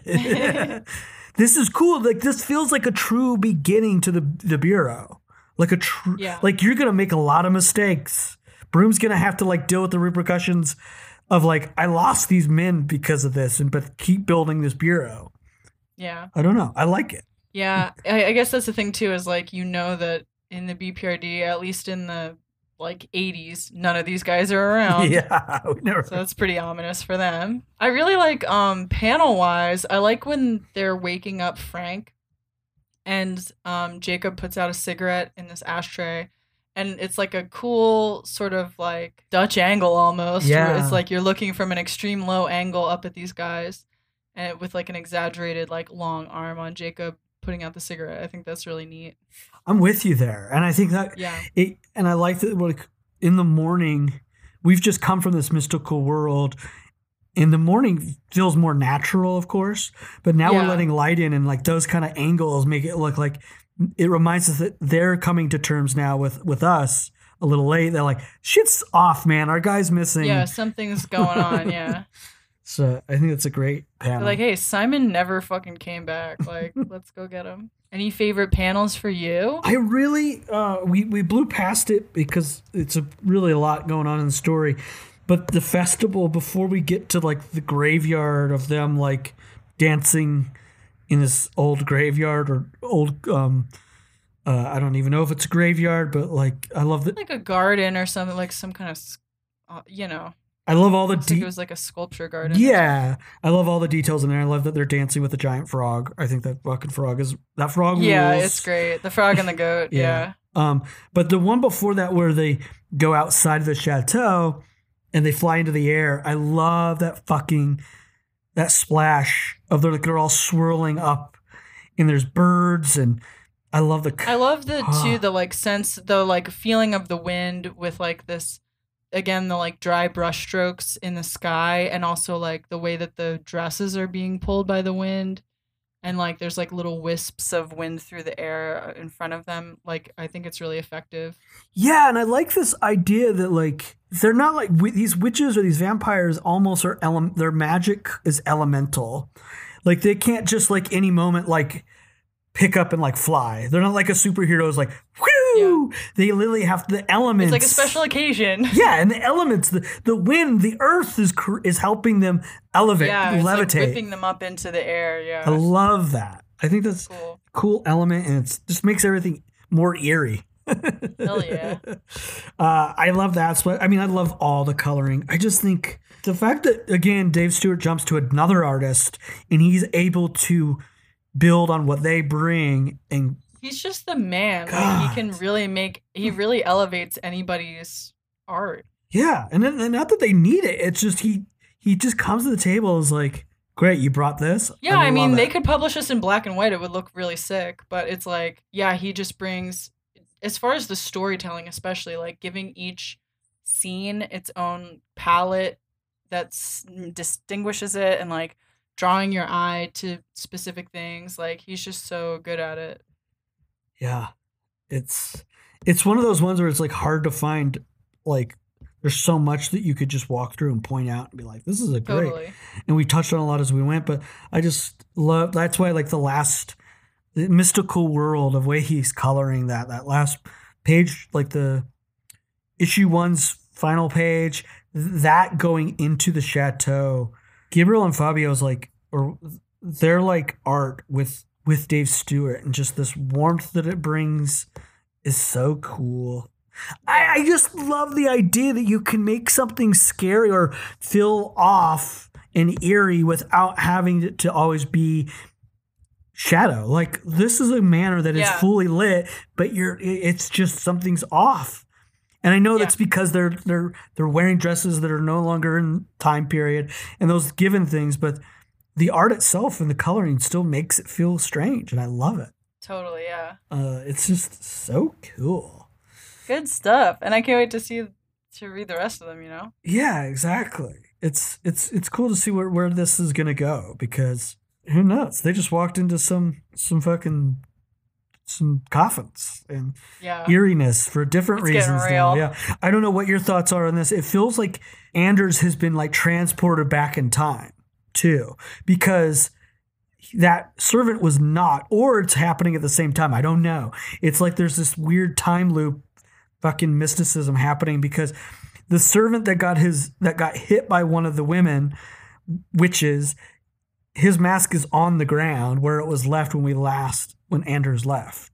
And and it's just like, whoa, what's going on? There's so many layers. Alternate universe shit. Yeah, it's very cool. Yeah, like he got transported to the past or something like that. Yeah. Overall, very satisfied with this, and the new art fits it. It makes it they got a cool team to like build on this weird continuation of the early days of BPRD. Totally. Well, yeah. I could talk in fucking circles about it, I feel like.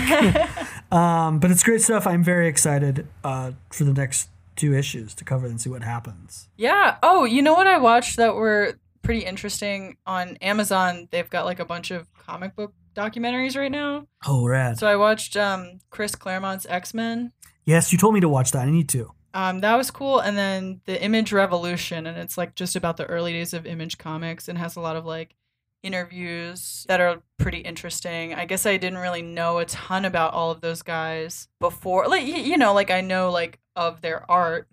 Oh, yeah. But I didn't really know about, I was like, I mean, when did that shit happen? Like 93, 94? Like I would have been like 5 or 6 years old when all of that stuff was going down. So I like didn't know too much about all of that, but yeah, it's very super interesting to watch. Yeah. If you haven't, I would highly suggest, in addition to those like documentaries, you should read like the unauthorized Marvel book that's about the date Marvel. It goes through all of that, and they're like exit. Those guys exit as well.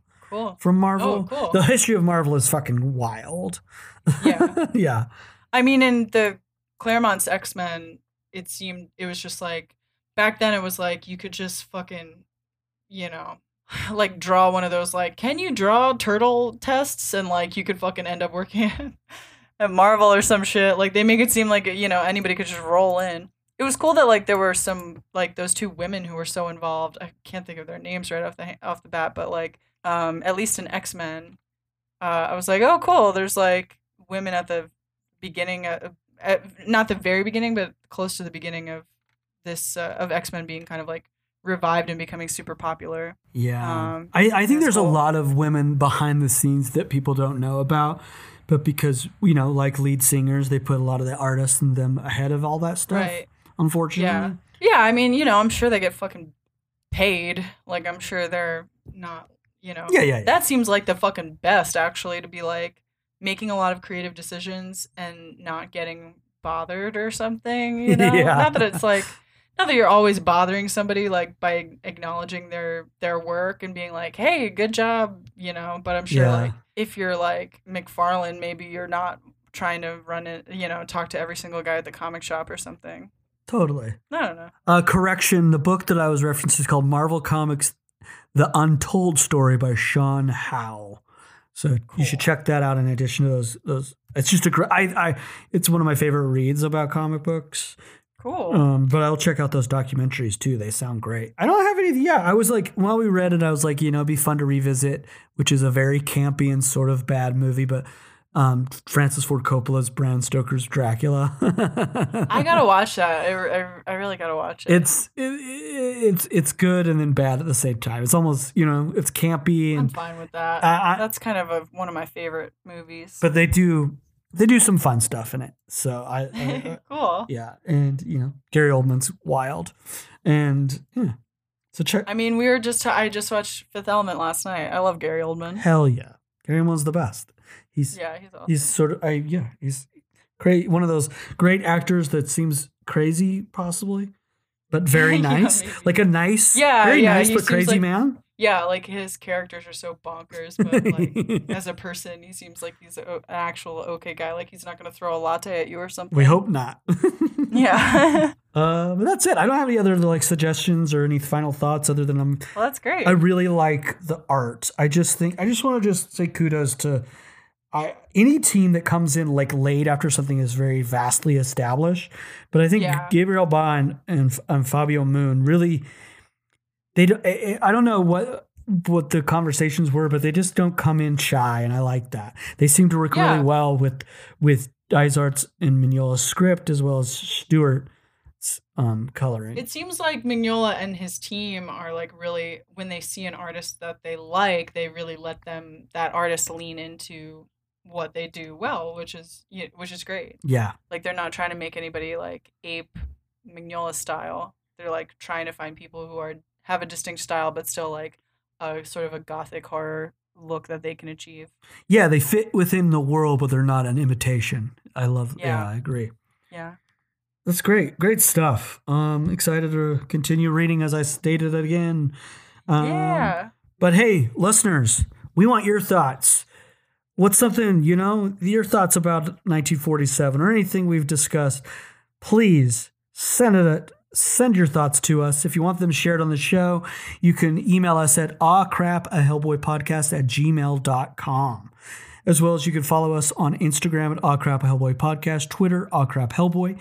You can comment on there as well. You can direct message us there. Just be aware that we will do our best and our darndest to always reply to those comments or direct messages. But if you want your thoughts on the show, you got to email us. Just keeps my insanity by making that the rule. Yeah. That's hellboypodcast@gmail.com. And we'd love to hear from you. As well as if you could please go out of your way to give us a rating and a review on whatever platform you listen to if they offer that option. But if you go out of your way to go on to Apple Podcasts and subscribe, rate, and review, but mostly just rate and review on Apple Podcasts with a 5-star review that starts with the word boom. We call that a boom review. And if you do give us a boom review, we will read your review right here on the show and give you a big old shout out and give you praise. Yeah. If you would like some show stickers from us, we're also going to start sending out some cool, another like bonus, some art from a friend of the podcast, Scott Stanley, that's about, some podcast art to some other listeners that we've already interacted with. But if you want stickers and possibly that also art, just email us. If you don't want, just email us. Again, awcrap@hellboypodcast@gmail.com. That was a quick little plug that we have those to give you. But I think that's it for this episode, Kate. Hell yeah. Thank you all again out there for listening, and remember, we love you.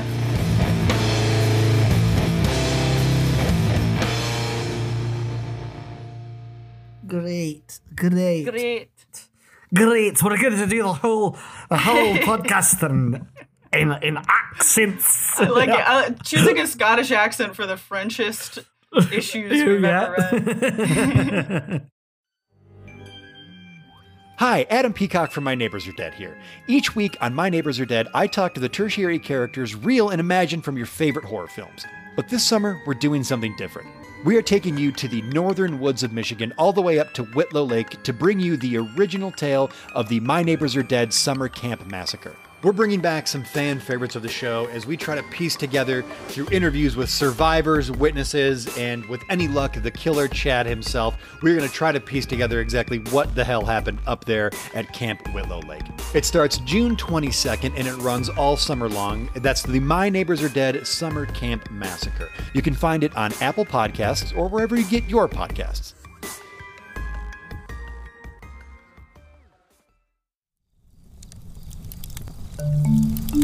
Campfire.